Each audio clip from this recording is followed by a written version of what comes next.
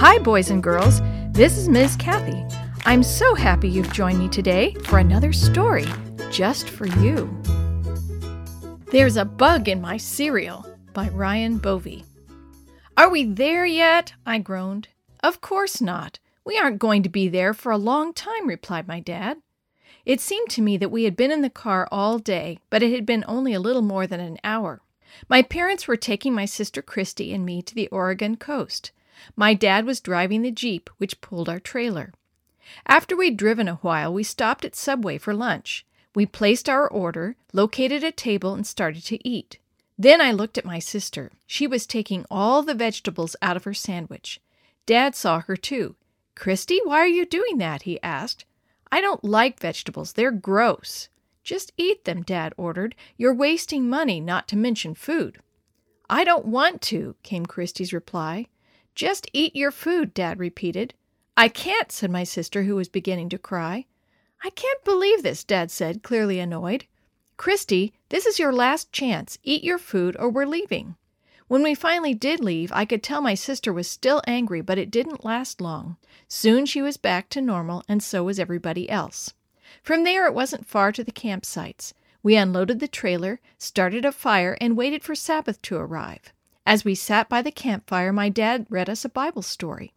After that, we talked, prayed, and ate s'mores. The next morning, we awoke to the sound of relaxing Sabbath music. At breakfast, we gathered around the table for cereal. The only kind left was Raisin Bran. We poured our cereal in milk, and Dad cracked a couple of jokes while we started to eat. "Arrgh!" Christy suddenly cried out. "What is it this time, Christy?" asked my dad. "There's a bug in my cereal. I almost ate it." "That's impossible. How could there be a bug in your cereal?" asked Dad. Mom spoke up. "Christy, show it to me. Where is it?"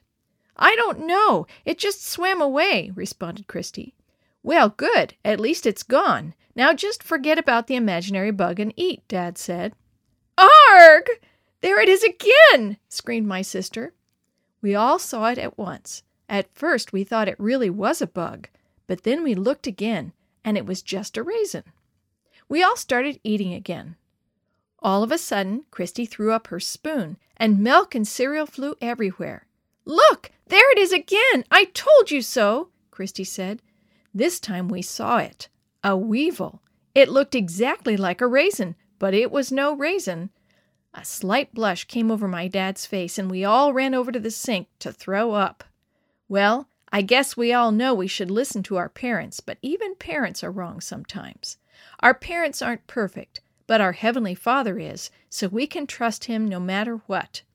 God made a promise to us in Exodus 20:12. "Honor your father and your mother, so that you may live long in the land the Lord your God is giving you." Just as we should obey our parents here on earth, we should obey God. God always knows what's best for us. He can help us work the bugs out of our life.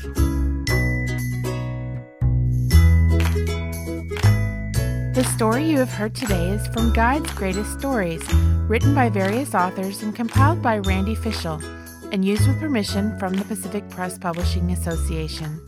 If you're interested in any other books published by the Seventh-day Adventist Church, please visit AdventistBookCenter.com or call 1-800-765-6955.